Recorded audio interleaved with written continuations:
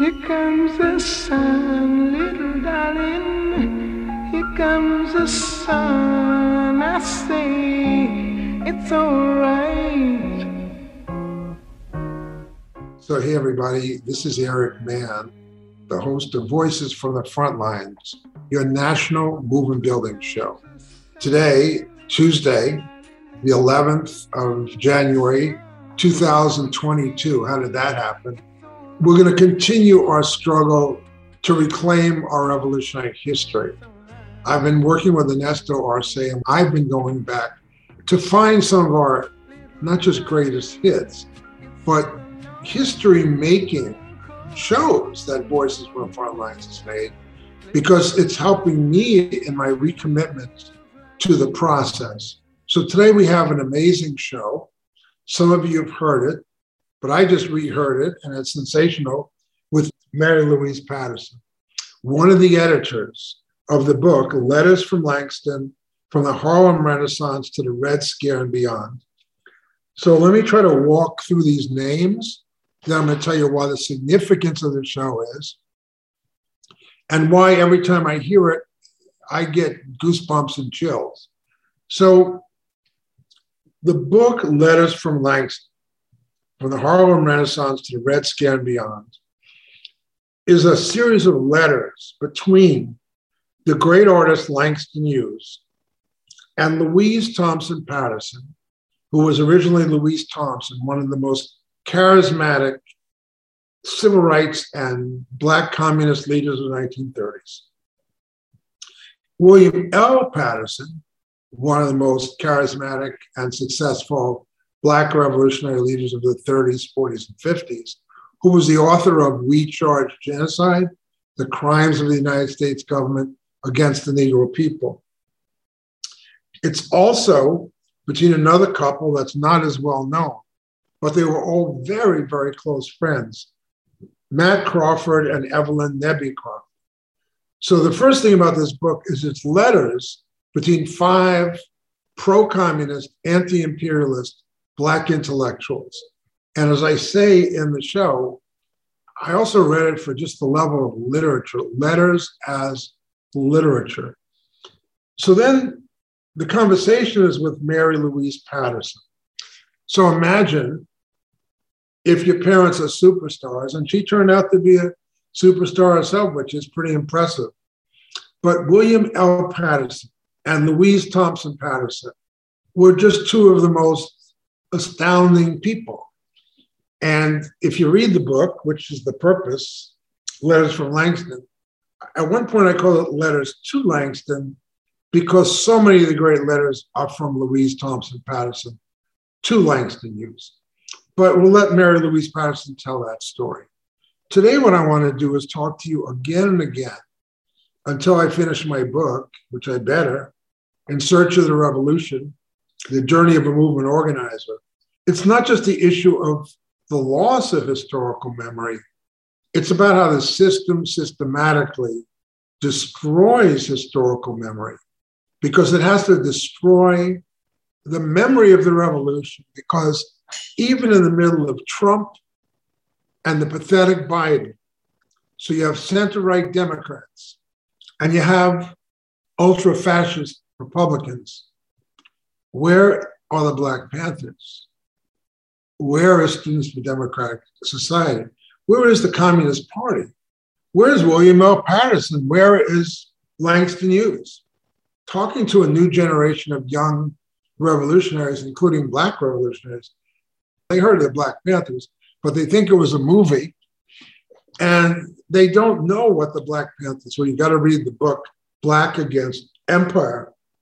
So there was a long history of pro-communist, anti-imperialist politics that went all the way from 1917 to 1980 with the rise of Reagan and Thatcher. During that period, communism was a very, very popular theory, even inside the United States, with millions of people being pro-communist. A large number of Black people did not become communists. But some of the very best and brightest communist leaders, artists, became communists who had great influence, such as Nina Simone Lorraine Hansberry, Ossie Davis, Ruby Dee. So in listening to this book, here's what I'm thinking about. One of my very favorite shows on television was a series called The Man in the High Castle. And the plot is that Eastern and Midwestern North America is a colony controlled by the greater Nazi Reich under an aging Führer Adolf Hitler. The colony, headed by the Reichsmarschall of North America, is commonly referred to as Nazi America or the American Reich, and its capital is in New York City. The Nazis continue to hold minorities and euthanize the physically and mentally sick. The superior technology of the Germans is highlighted by the use of video phones and Cockle-Light rockets for intercontinental travel. On the other hand, the West Coast is run by the Japanese Nazis, and a neutral zone, which encompasses the Rocky Mountains, serves as a buffer zone between the Japanese Pacific states and Nazi America due to Cold War tensions between the Germans and Japanese blocs.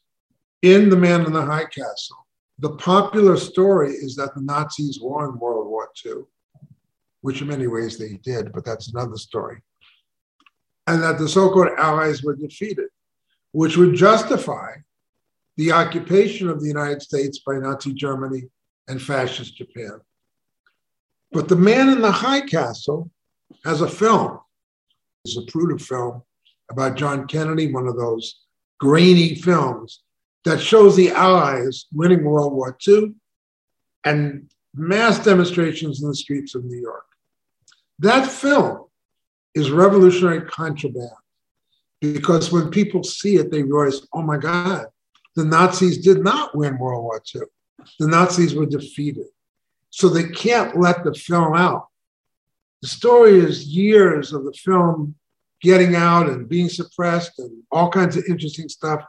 But interestingly, the key to this brilliant, brilliant show in season 4 is that there is a white resistance to the Japanese and to the Germans that's doing okay and doing some very courageous things. But almost out of nowhere comes the Black communist resistance. And the Black communist resistance is not written in the usual stereotypical, almost anti-communist manner to make the Black communists look bad. Whoever wrote it was either a Black communist or somebody who understood Black nationalism, communism, and revolution. And in the story, the Black communist resistance leads an underground resistance against the Japanese, drives the Japanese out of the West Coast, and is beginning to lead a movement against to drive the Germans and the Nazis out. I want to join the Black communist resistance. I dream of the Black communist resistance. In my own small way, the Labor Community Strategy Center is trying to organize a multiracial, Black-led communist resistance. You heard it right on Voices from the Frontlines. So how do we rebuild the Black communist resistance? How do we rebuild anything? In the interview with Mary Louise Patterson, she tells a great story, as you'll hear, that her father, the great William L. Patterson, every time she brought a boyfriend over, would first talk to the boyfriend about the Soviet Union, which is wonderful, and then say, do you study and do you read? Study and read. And I've written several books on strategy where I say the 3 main things any revolutionary has to do is read, read, and read. So by now you know that the Strategy Center, but also myself, I'm spending my year, this year, 2022, finishing my book and building the bookstore, the Strategy and Soul bookstore at 3546 Martin Luther King. We have limited the bookstore to only 40 books. It's not whatever you want to read. It's a Marxist-Leninist, you could say, these are the 40 books you got to read. Those of you who would like to help us build the bookstore, please write to me at Eric@Voices from the Frontlines. Because to develop a Black revolutionary bookstore, including some wonderful children's books, including How Grandpa Stopped a War by Susan Robeson about her grandfather, Paul Robeson. Yes, another Black pro-communist. So this is all taking us back to Letters from Langston.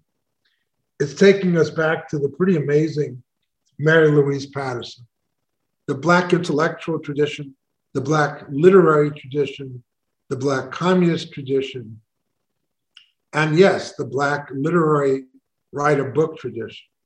So we're allowed to urge our listeners that if you're interested, please get a copy of Letters from Langston, From the Harlem Renaissance to the Red Scare and Beyond.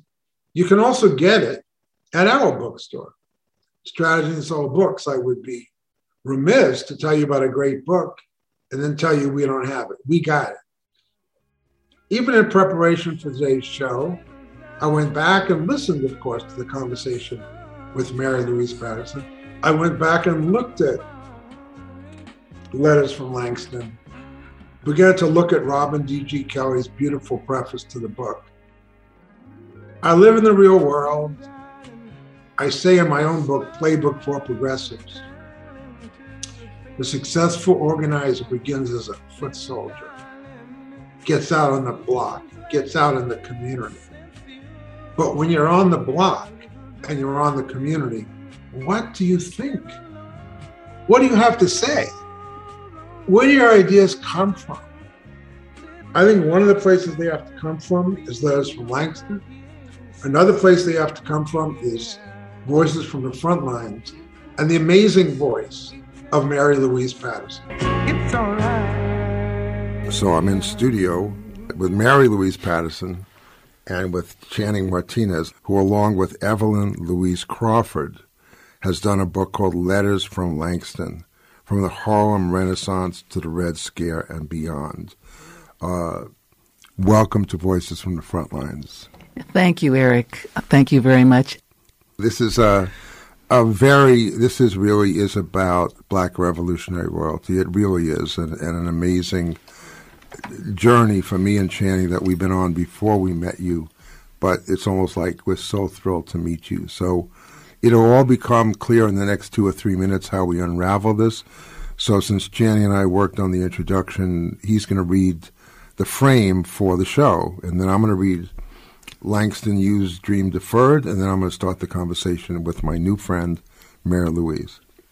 Cool. And likewise, it has been a very great honor meeting you, and we've learned so much about William L. Patterson and study him so much in our work. And, you know, it's a rare, occasion that we get to meet someone who's acquainted with a lot of the civil rights heroes that we've all learned about and studied about and try to model our work off of. And so it is a deep honor.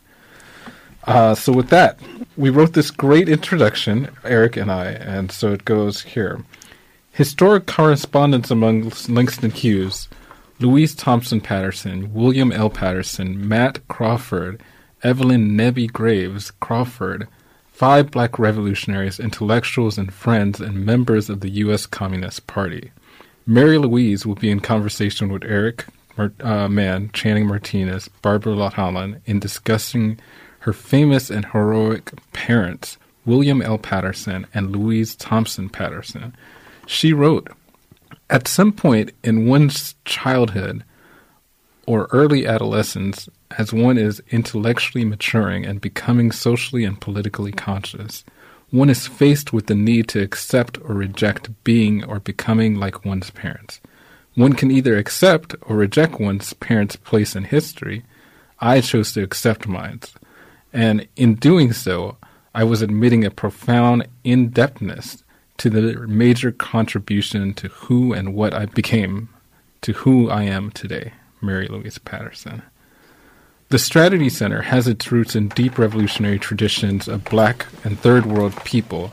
Inside that vaunted group were the Black communists, true Black Red giants, friends and members of the CPUSA, whose names include, with many others of great import, Cyril Briggs, Harry Haywood, W.E.B. Du Bois, Paul Robeson, Claudia Jones, Ben Davis, This list also includes the writers of these letters, the prolific Langston Hughes, and along with William L. Patterson, defender of the Scottsboro Boys and the author of We Charge Genocide, Louise Thompson Patterson, who is a brilliant, charismatic figure, organizer of movements, plays, and the Harlem Projects for Black actors and playwrights.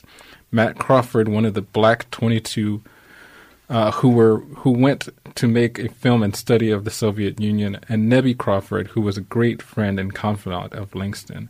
Join us as we discuss and make history today. And then I have this poem that we all love. It's called A Dream Deferred by Langston Hughes. What happens to a dream deferred? Does it dry up like a raisin in the sun? Or fester like a sore and then run? Does it stink like rotten meat? Or crust over, and crust and sugar over like a syrupy sweet? Maybe it just sags like a heavy load, or does it explode? And then I wrote, Langston's magical A Dream Defer was also an inspiration for Lorraine Hansberry epic play, Raisin in the Sun. So welcome, Mary Louise. Thank you very much. I'm delighted to be here for myself, but also on behalf of my parents. Yeah, tell me, what's it like having truly giants for parents? I mean, we're talking about two of the most amazing. I mean, I'm so in love with both of them. I mean it. They're my friends. You are a major, powerful figure, but I'm saying, what's it like to grow up with them? Well, one doesn't necessarily know that one's parents are who they are outside of being your parents until one's like a burgeoning adolescent, usually, Eric. Right. So my early childhood, they were just my parents. Right. That was good. Yeah, that was good. But then you're becoming conscious of the world beyond your home. And then you start hearing about your parents.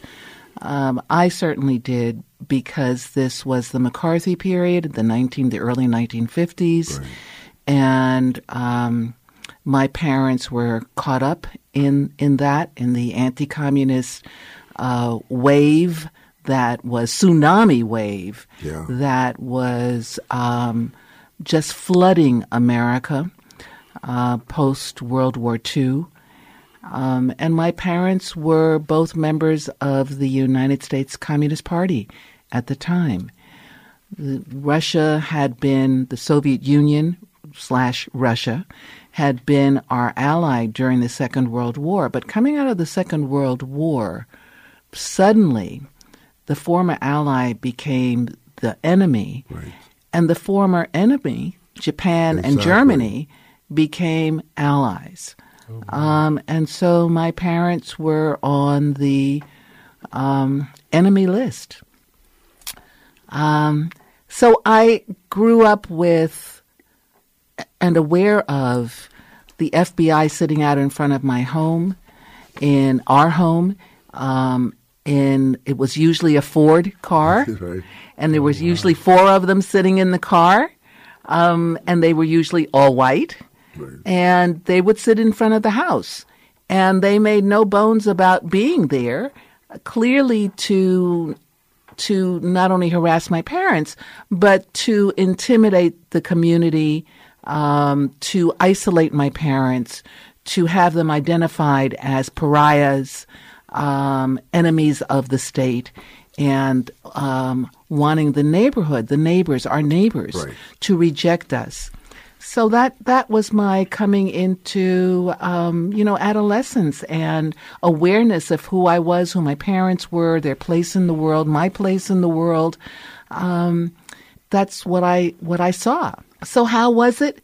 Well, it was both things. It was both scary as well as, I don't know, in some ways I was emboldened. Sometimes I would leave the house and they'd be parked, or coming home from school more than leaving the house, coming home from school in the afternoon, and they'd be parked out in front of the house, and I would stick my, finger out at them and my tongue out at them, as I entered the house. So I was able to do that. But at the same time, I think I was afraid.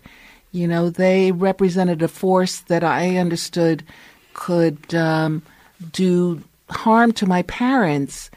And ultimately, my father was imprisoned for short periods, times two, during the 1950s.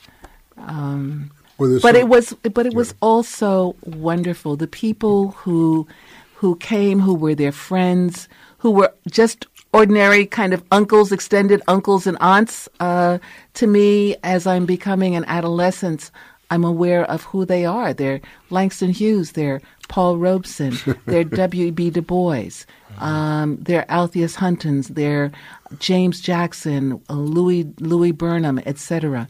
These were the best in the Black radical tradition, who were comrades and friends and family, extended family, that left family that we made, that our parents made, who came to the house or whose homes we went to all the time.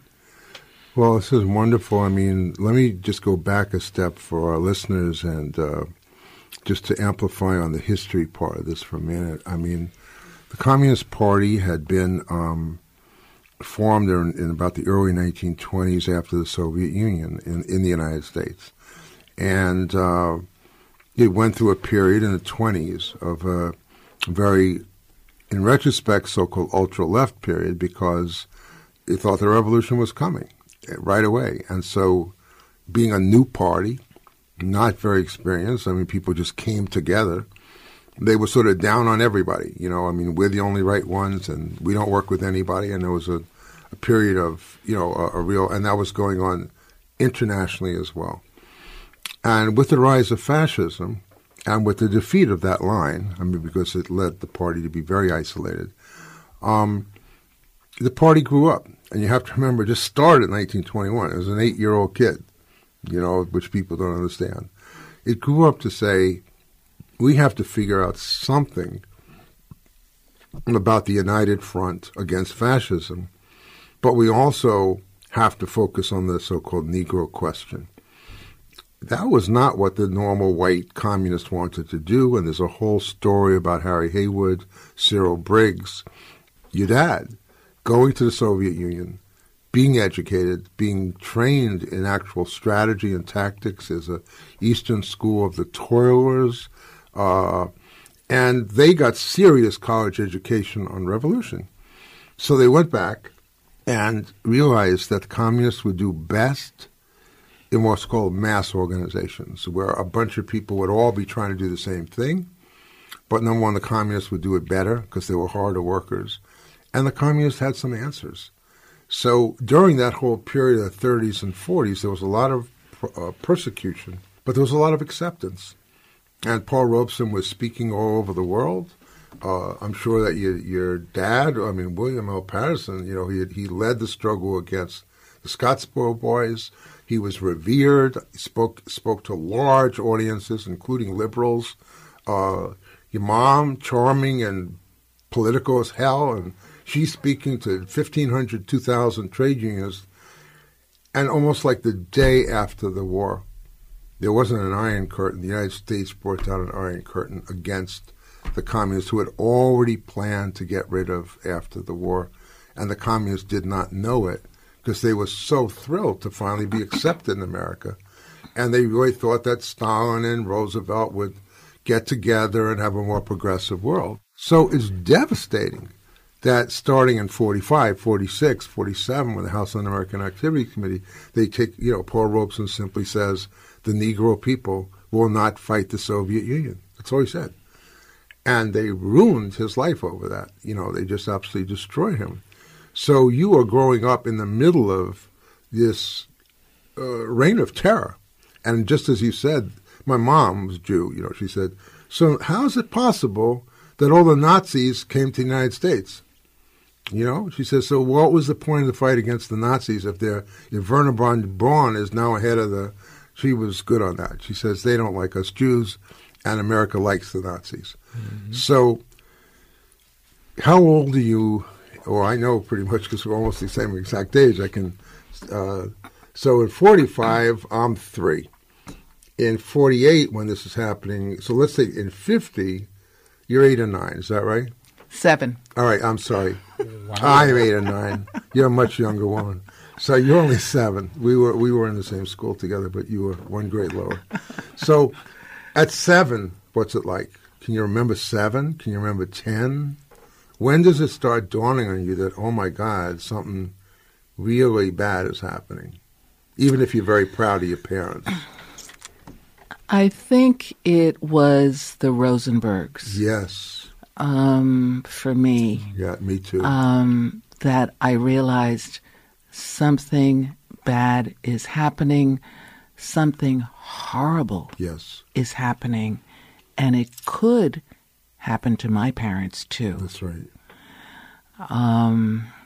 So Julius and Ethel Rosenberg, I'm sure that most of your listeners or all of your listeners probably know who they were.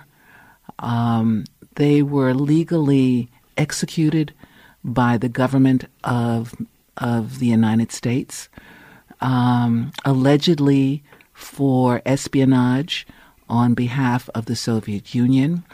Ethel was never accused of that, but she stood by her husband and went with him to their death. And it was that moment, I think, that I realized that this wasn't a game. That's right.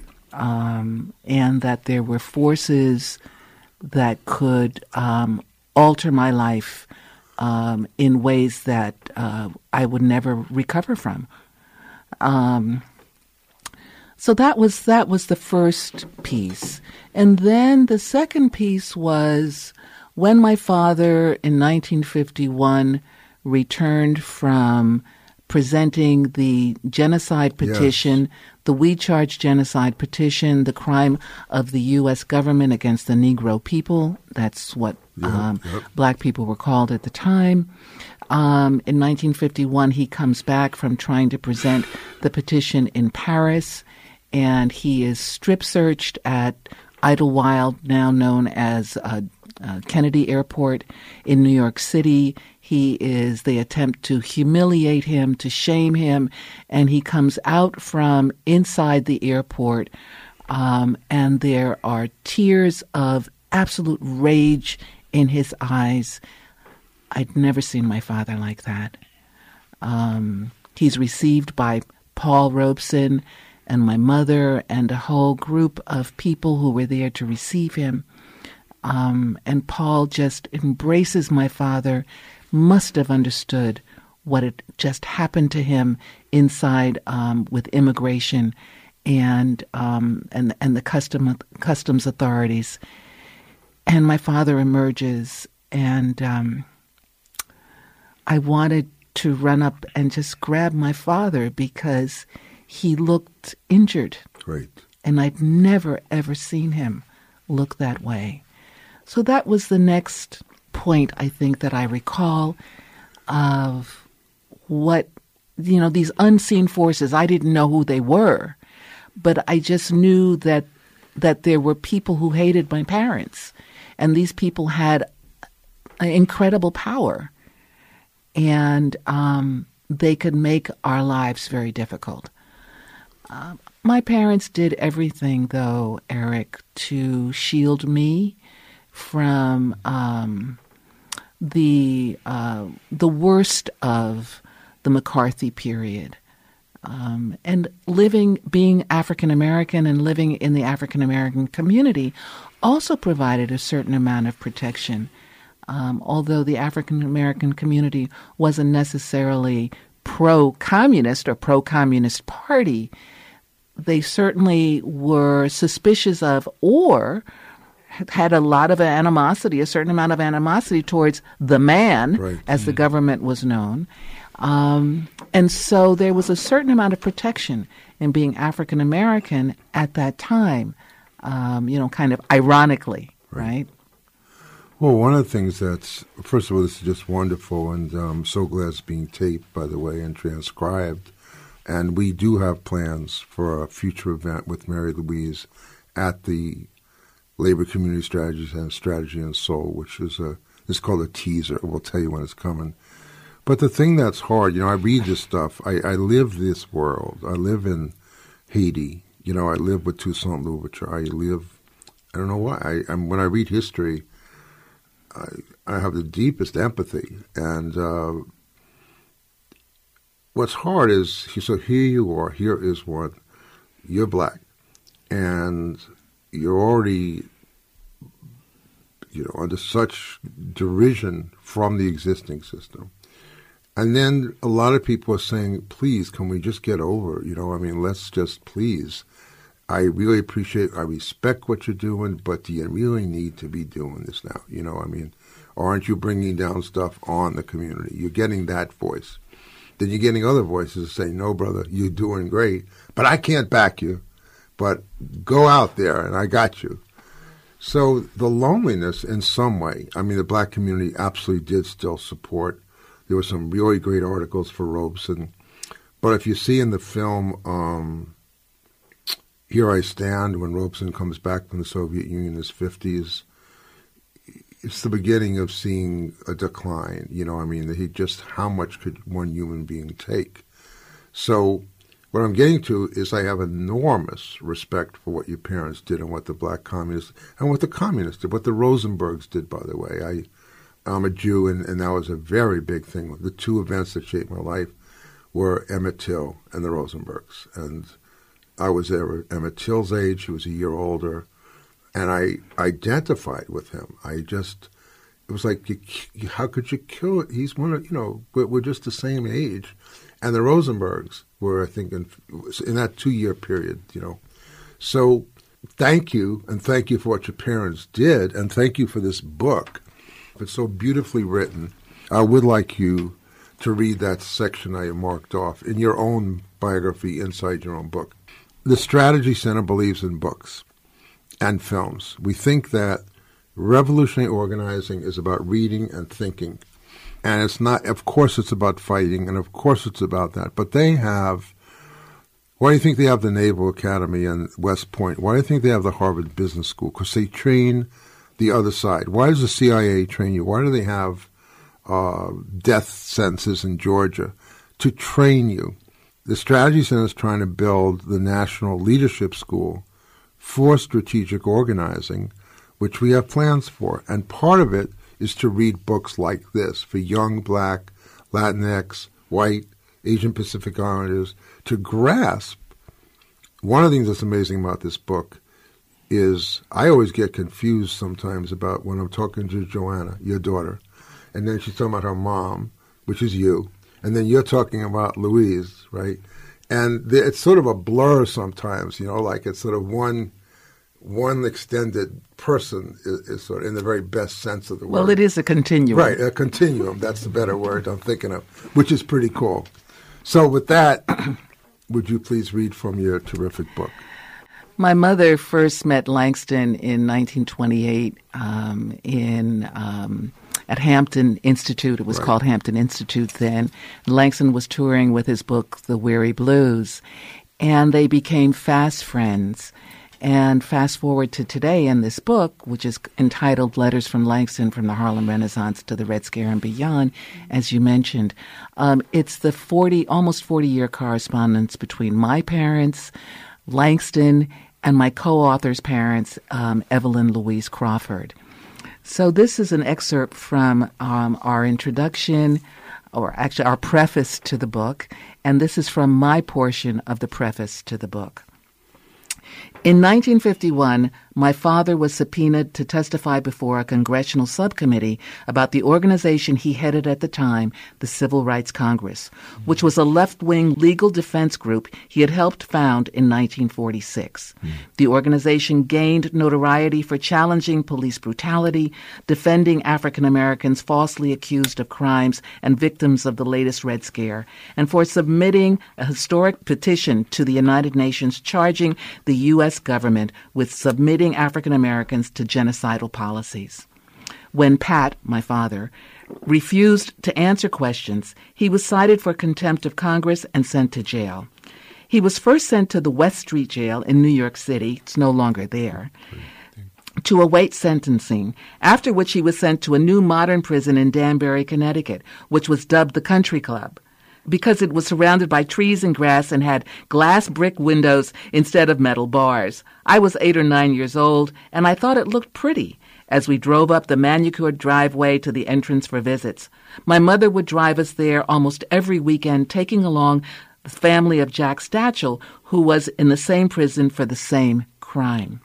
We would be ushered into a large open room with groups of seats where we would sit and wait for the prisoners to be brought in. When my father would appear, I'd run up to him and jump into his arms. I never noticed any tears in his eyes or in my mother's, but I'm sure they were there. The task of making me feel safe and secure must have been challenging for my parents, yet somehow they managed.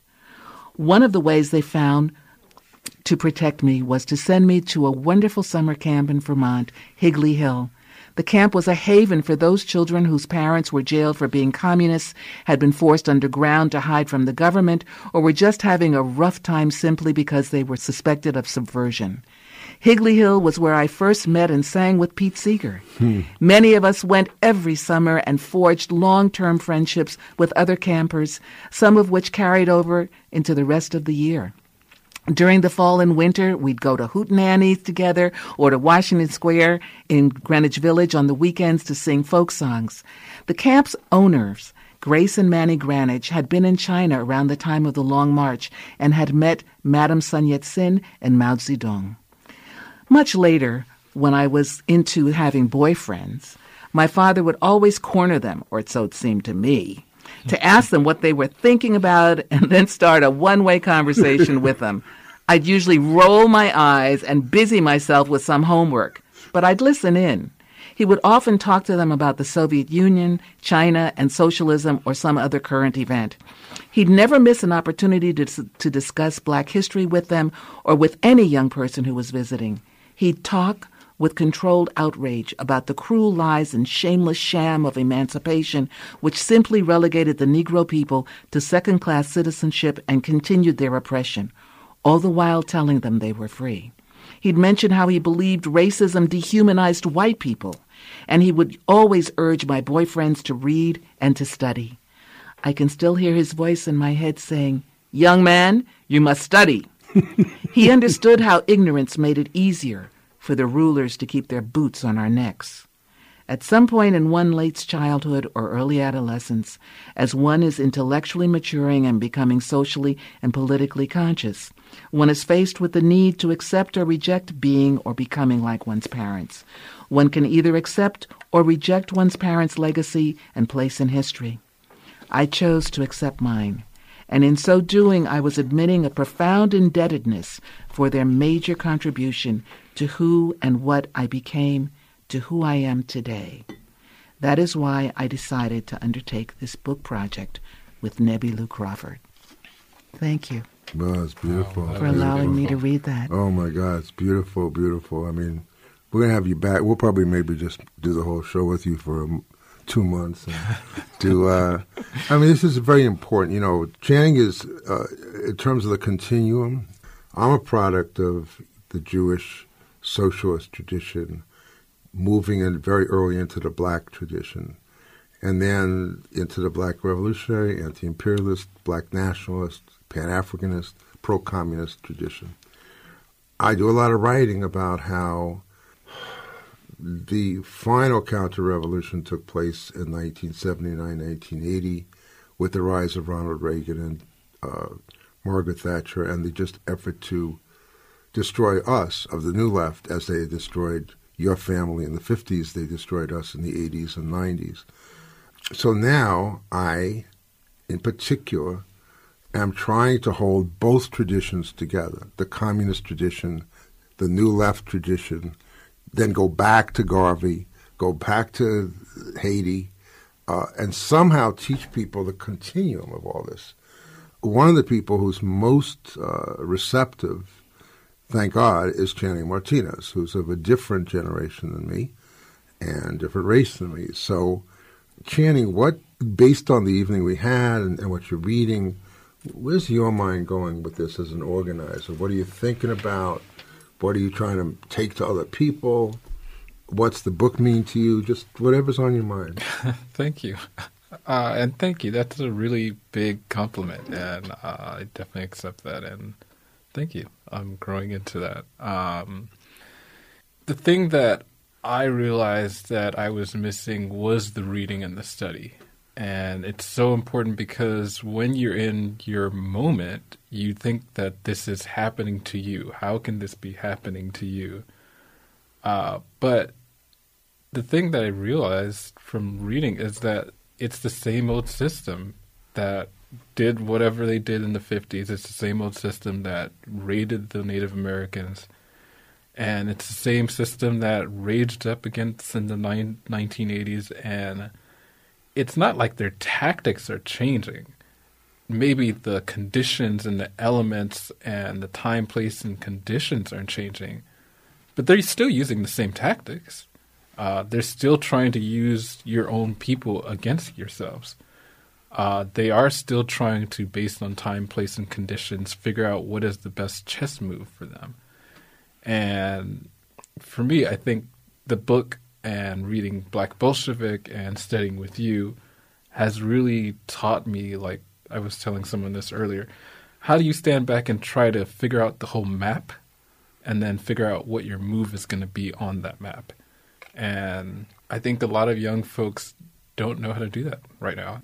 I don't want to speak for all young folks, but to some extent, there is this like feeling of why is this happening as if it's the first time? Like, why is Trump happening? But there was a Reagan. Didn't you know that there was a Reagan? Didn't you know that some of the same tactics that Trump was using were some of the same tactics that was used during the rising of the Nazis, right? And how do you really get to the history of studying what did people do? And I say that because I hear that story about what happened to your father in the airport, and I can't even fathom what I would do in that situation or how I would react, or how do you just carry on?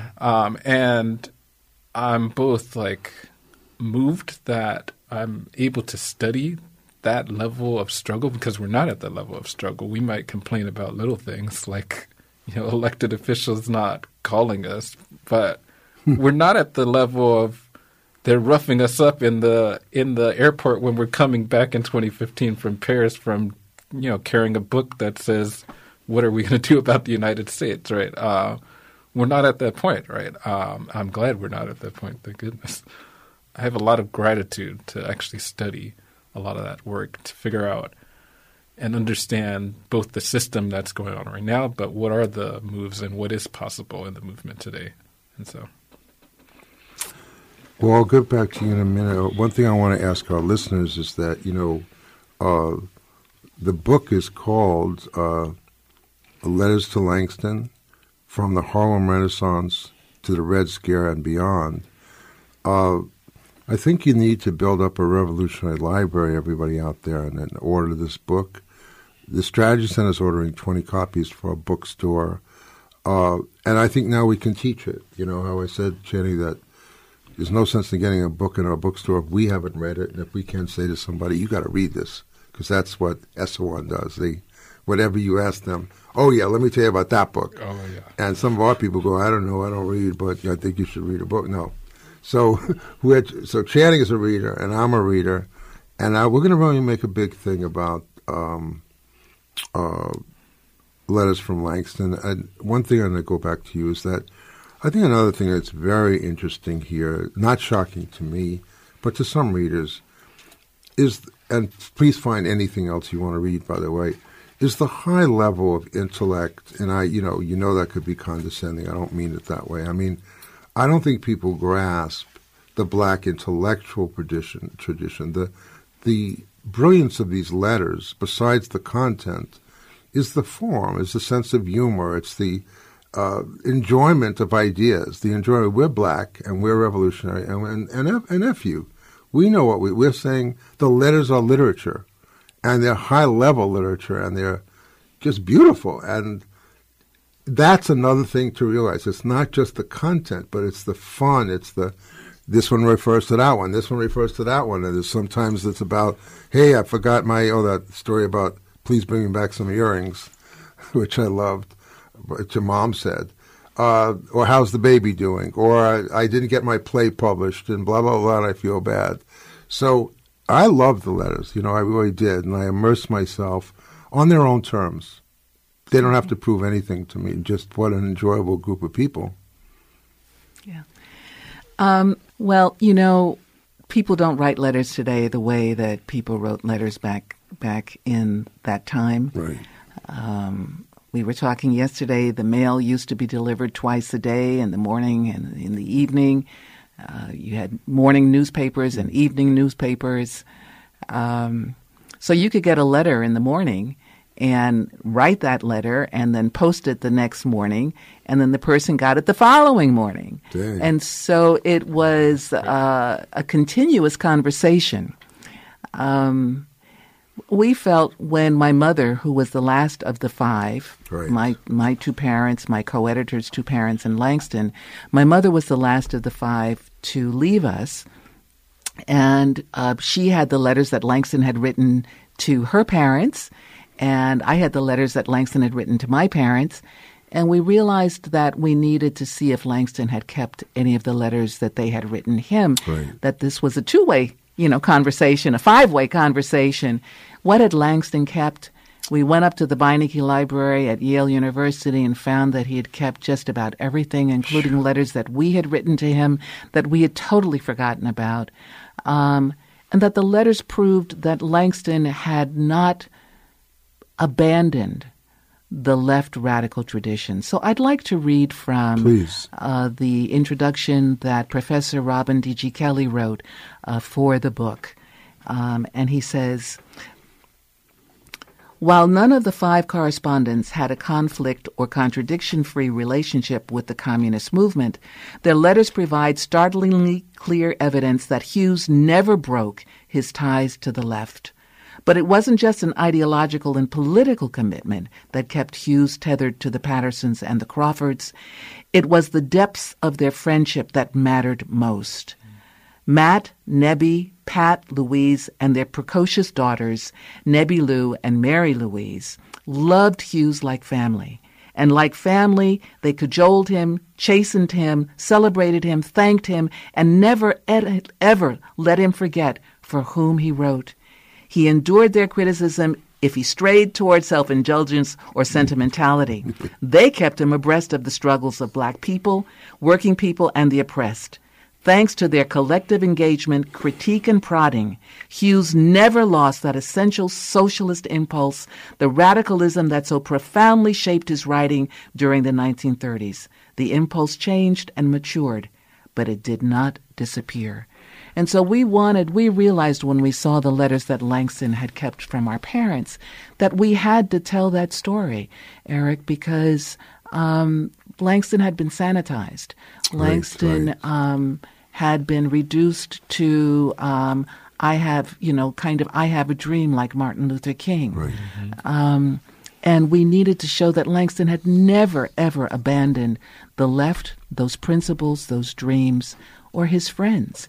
Even in the most difficult period, the 1950s, he never abandoned them. He never abandoned those dreams.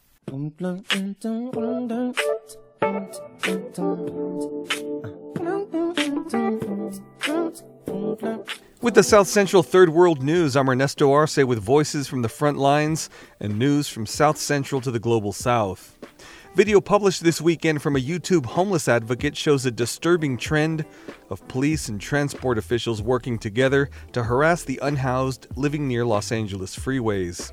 In a video timestamped January 9th, YouTuber Invisible People interviews a middle-aged man named Timothy who lives in the brush on the other side of a divider wall along the 101 freeway next to Madison West Park. Timothy says his girlfriend and another couple make their home there, but were disrupted by a joint Caltrans and CHP operation one day. My girl said, well, if you're going to throw everything away, aren't you going to store our stuff? And he said, it's not his problem. He don't give a f***, and he doesn't care, period. And he said it just like that. So I told him to stay away from us, period, you know? and he was threatening us that he had some people coming, and I don't know, it's just so out of hand with these people. He says a group of city workers and highway patrol officers converged on their encampment and ordered them to leave so they could perform a cleanup. When the homeless residents returned, Timothy says everything was worse. The workers ripped tents, discarded things that were organized, and threw everything across the brush area. When the unhoused residents asked for storage to safely store their belongings, the Caltrans worker used expletives to tell them that they didn't care about them nor their belongings. My girl said, well, if you're going to throw everything away, aren't you going to store our stuff? And he said, it's not his problem. He don't give a and he doesn't care, period. And he said it just like that. So I told him to stay away from us, period, you know? And he was threatening us that he had some people coming, and I don't know, it's just so out of hand with these people. The joint operation also posted a special enforcement zone sign, giving them less than 24 hours to leave the area or be arrested. Invisible People, a YouTube channel that has worked with the LA Dream Center, says it's part of a disturbing trend of law enforcement and city officials working under the guise of sanitation patrols that leave encampments worse than they were, only to further criminalize those living there. Pro-Palestine activists in the UK have announced a major victory against Elbit, a weapons manufacturer and principal supplier of combat drones to Israel's military. Palestine Action, a coalition movement, has occupied Elbit Ferranti's manufacturing operation in Manchester for 18 months. According to their website, activists have blockaded, smashed, disrupted, and held regular protests at the site. Last November, the activist group received an anonymous email about a staff reduction, and this week the firm announced it was selling the operation to a British electronics firm. Elbit has multi-million-pound contracts with the British, EU, and Israeli governments, but cited revenue loss as the main reason for shutting the plant down, despite its profit reports. PA tweeted, quote, "Make no mistake, the heroes are the Palestinians, stuck in Israeli prisons, resisting occupation, and keeping the fight for freedom alive. Our strength is stemmed in their struggle, and we will struggle with them in order to #shut Elbit down for good," unquote.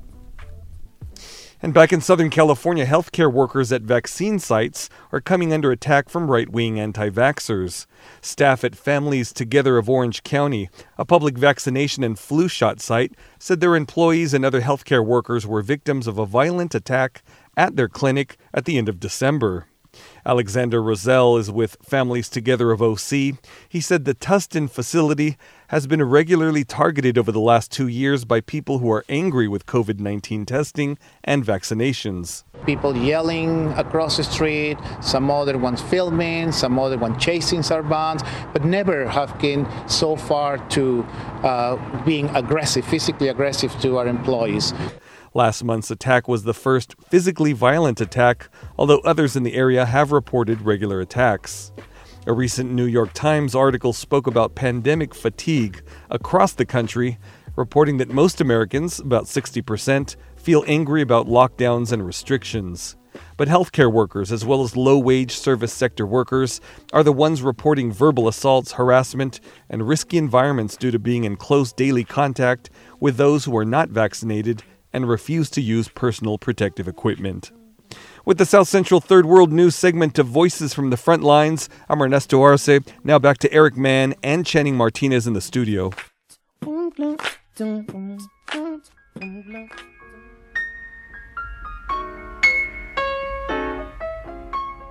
So why are we going out with, of course, the amazing song by Nina Simone, To Be Young, Gifted, and Black, which makes me cry every time, but so many young, gifted, and Black people have listened to this song and it's propelled them into the most positive version of their own lives. To Be Young, Gifted, and Black was originally written by Lorraine Hansberry, not to music. And Nina Simone turned it into this song. But what a lot of you don't know is Lorraine Hansberry was very close to the Communist Party. And Nina Simone was very influenced by Lorraine Hansberry. Lorraine Hansberry introduced Nina Simone to Lenin. That's right, V.I. Lenin, not John Lennon. And again, you don't understand that the great thinkers of our time, the great Black thinkers, but the great thinkers for all of us, every one of them was pro-communist or communist. So the next time you hear Young, Gifted, and Black, go listen to Lorraine Hansberry. Listen to her speech about the Stalins in 1964 when I worked for CORE. In the film, What Happened, Miss Simone, there's a wonderful conversation from her daughter growing up and listening to Lorraine Hansberry and Nina Simone and so many other Black revolutionaries in her living room, discussing Marx and Mao and Lenin. And I'm sure Mayor Louise Patterson can tell you the same exact story about growing up in her living room and listening to Langston Hughes and so many other Black revolutionaries. So if you can picture this, from Langston Hughes, from Mary Louise Patterson to Lorraine Hansberry to Nina Simone, we give you To Be Young, Gifted, and Black. To be young, gifted, and black. Oh, how I've longed to know the truth. There are times when I look back and I am haunted by my youth. Oh, but my joy of today is that we can all be proud to say, when you're young, gifted and black, that's where it's at.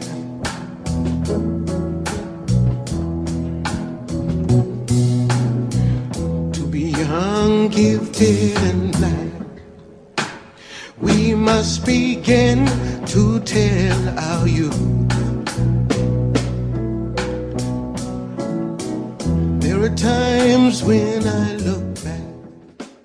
So everybody, I hope you like this sort of revolutionary acid trip. You know, things should speak for themselves. But if I can, this year, we're trying to make voices more of performance art, bringing the amazing voices, great music, artists, having Nestor Arce doing the South Central Third World News, and making voices better every day in every way. All power to the people. We'll see you next Tuesday. It'll be the day after Martin Luther King's holiday, and we'll certainly be talking about the revolutionary Dr. King. Take good care of yourselves. That's where it's at.